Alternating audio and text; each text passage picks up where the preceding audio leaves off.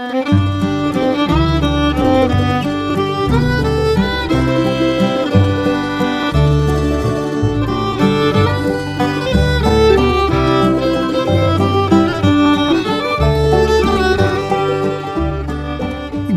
morning, Oregon. I'm Finn J.D. John, FJ at offbeatoregon.com, and this is the Daily Offbeat Oregon History Podcast. Today we have for you a brand new episode just come out from under the 60-day embargo period during which our participating newspapers have exclusive rights.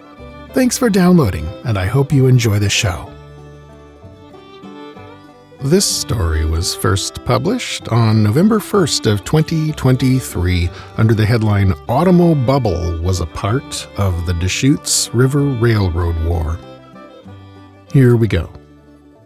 Sometime in the late spring of 1909, at the Oregon Railway and Navigation Company's ticket booth in Portland, a 19-year-old man named Jim Morrell laid down his last $2 for a ticket on the Bailey Gatzert, the famous Columbia River sternwheeler, known to the locals who resented its wake as the Daily Bastard, but that's another story. His destination?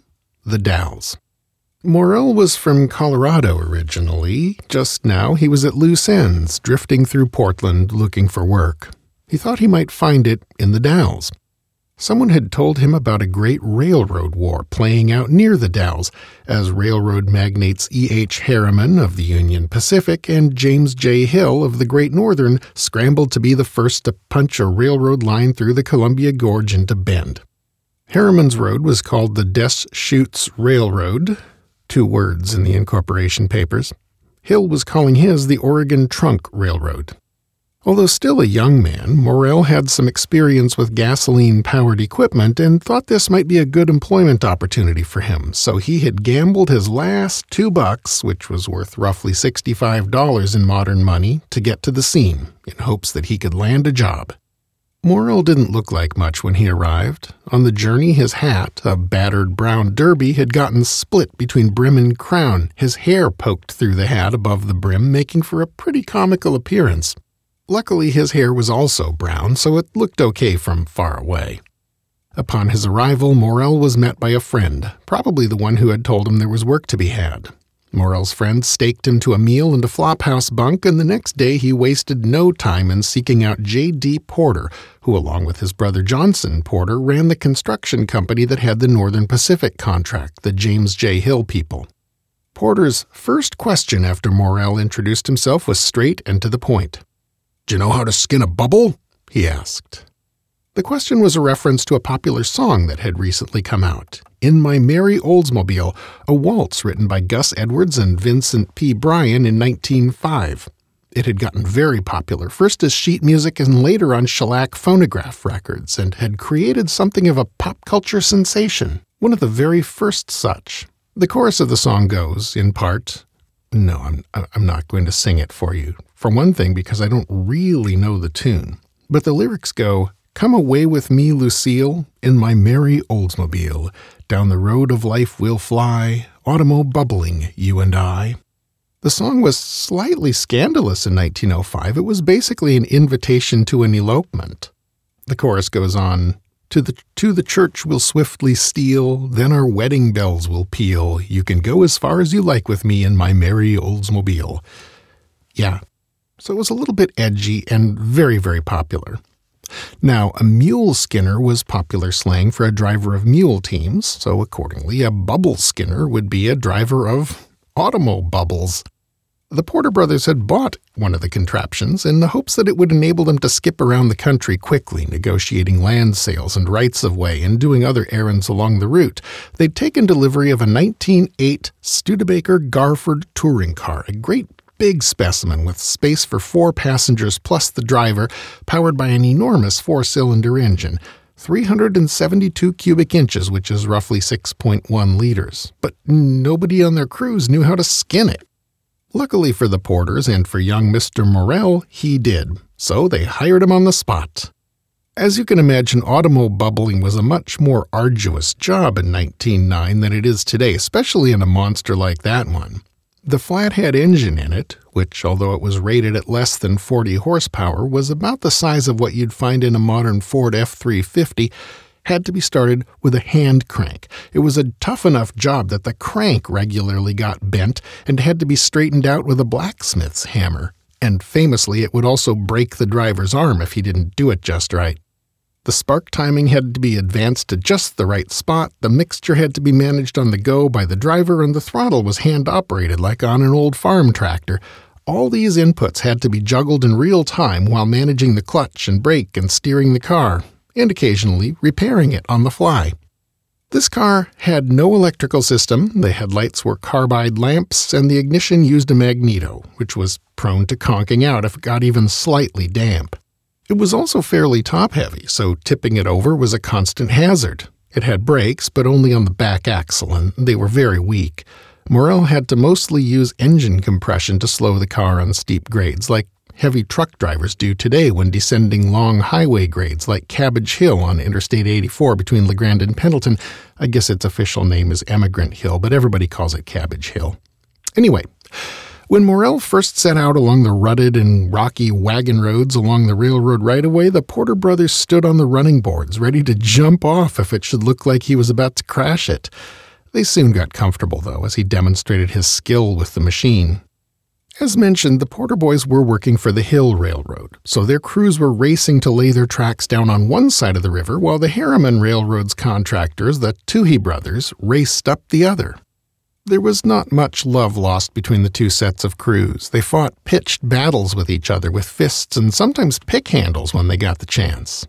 Harriman and Hill had been business rivals for decades, but in their later years the rivalry had turned into a bitter personal feud. It mostly stemmed from an incident in 1901 when Harriman basically tried to pull off a hostile takeover of Hill's railroad while Hill's biggest financial backer, J. Pierpont Morgan, was away on vacation. He nearly succeeded, partially crashing the stock market in the process, and after that the two men cordially hated each other. Most locals were rooting for Hill. Harriman had earned a reputation in Oregon for doing as little as possible in terms of railroad building. There wasn't really much in the way of business in Oregon beyond timber and agriculture, so once Portland and the Willamette Valley had been taken care of, Harriman had always found other locations more worthwhile to invest in.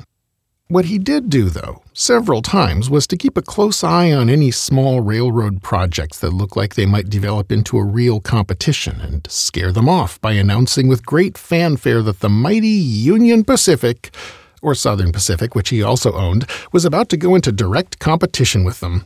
This happened in 1902 with a planned rail connection to Coos Bay when Harriman went so far as to start construction, including a tunnel near Elkton, before abandoning the project the minute the competition gave up. It had sort of happened in the Deschutes River line, too. Harriman had formed his company, the Deschutes Railroad, 3 years before and announced grand plans to start construction any day now, but then nothing had happened until Hill started building his competing line. When that happened, Harriman sent his usual contractors, the Toohey brothers, as I mentioned, to start the job, and Hill, who had incorporated his line as the Oregon Trunk, contracted with the Porter brothers, whom we have already discussed. The rival gangs of men, working sometimes within sight of each other, did everything they could to slow one another down. There were incidents of men taking pot shots at the enemy camp, not trying to hit anyone, but just to make them nervous. If a blasting project could be arranged to throw rocks across the river at the other side's camp and gear, it would be. There was a lot of blasting done on both lines, and some of it was truly spectacular. The crews would dig coyote holes, as they called them, in the rocks, big enough for a man to crawl inside, and they would fill them all the way to the top with blasting powder and touch them off. Both crews also snuck around at night trying to stampede each other's herds of cattle and blow up their reserves of blasting powder. Anything to slow them down. So far as is known, nobody got killed, but several people did get hurt. At one point, Oregon Trunk Railroad President John Stevens, who was Hill's top lieutenant on the job, learned that the Toohey brothers had built a wagon road across a 230-acre parcel of private land to access the nearest water supply. Stevens promptly bought the land. Actually, he just bought an option on it, but it came with some property rights which gave him the right to fence it off and hang no trespassing signs everywhere and station armed guards, which he proceeded to do. The Toohey brothers complained to the sheriff, who came out to the scene with a county judge and some other notables to try to negotiate an arrangement, but Some of the Porter Brothers workers got excited and started a big knockdown drag-out in which battling crews jumped the sheriff and the judge and chased their horses off into the hills. This, naturally, did not help their cause in court a little later, and the Deschutes crews ended up getting their access restored. Another memorable event happened when the Porter Brothers learned that a blind pig, that would be an illegal saloon, which had gone into business in a tent with a huge barrel of alcohol close by the workers' camp. Consequently, everyone in the camp was blind drunk all the time and no work was getting done. Johnson Porter told the subcontractor to get all his men away from the blind pig for the next few hours. Then, calling for Jim Morrell, the bubble skinner, he asked if the bubble was ready. It was. Morrell drove Porter out to a rocky outcropping just behind the blind pig, which was located in a tent near the canyon wall. Some distance away, they could see the tents where the moonshiners slept. Porter got 3 sticks of dynamite which he had tied together, lit the fuse, threw it into the tent with the blind pig in it, and hurried back to the car, and they drove away. Behind them, a nice, satisfying explosion shook the canyon walls, and later that day, Morrell saw the bootleggers trudging out of the canyon to the stage station carrying their bags. The explosion had burst their barrel and spilled all the booze. They were out of business. What a shame, huh? The Railroad War burned hot and fierce for most of that year, but then something happened to change things. Harriman died. He succumbed to stomach cancer at the age of 61 in mid-September of 1909. You know, when a fellow thinks about being a Napoleon of industry, that's not what he wants in common with Napoleon, stomach cancer. Other things, maybe not all the other things, but anyway. So after Harriman's death, the two crews mostly stopped feuding, and they even helped each other out from time to time and agreed to share some of the bits of right-of-way. With the personal drama all out of the picture, the two crews were able to focus on their work, and passenger service to Bend on the new railroad lines started in November of 1911. Key sources in this story included works by James F. Morrell and Giles French, Leon Sparoff, Tor Hansen, Ward Tonsfeld, and Paul G. Claessens. Young Johnny Steele has an Oldsmobile. He loves a dear little girl. She is the queen of his gas machine. She has his heart in a whirl. Now when they go for a spin, you know she tries to learn the auto door. He lets her steer while he gets her ear and whispers soft and low. Come away with me, Lucille, in my merry Oldsmobile. Down the road of life we'll fly, automo-bubbling you and I. To the church we'll swiftly steal, then our wedding bells will peal. You can go as far as you like with me in my merry Oldsmobile.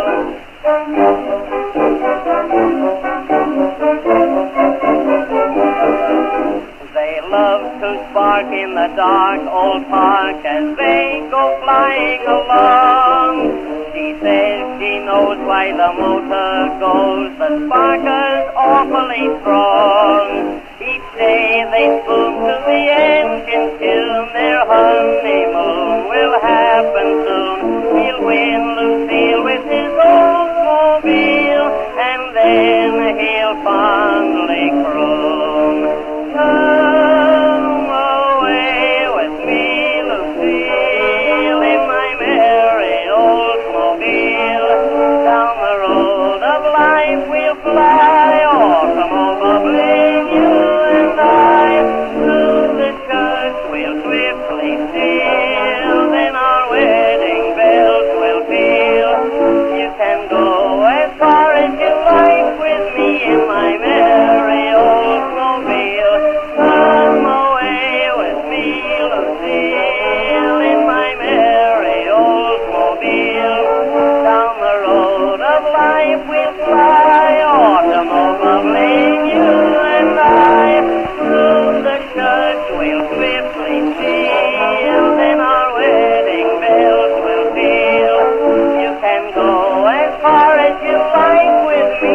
my merry Oldsmobile.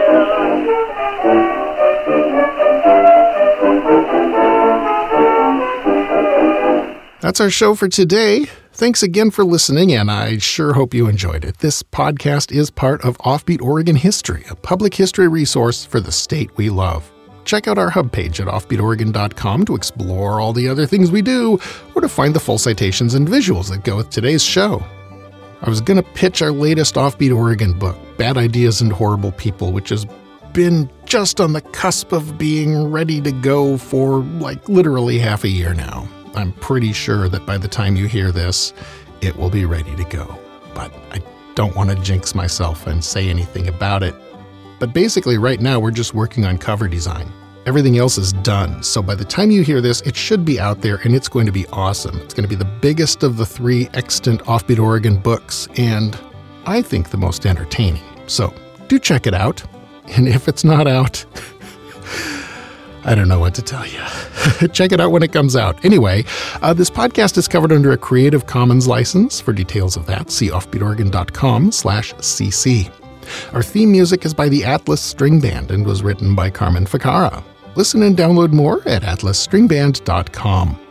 Offbeat Oregon History comes out once per weekday, usually around 6 a.m. So it won't be long before the next episode is on your device and ready for you to queue up.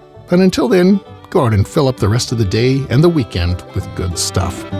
Bye now.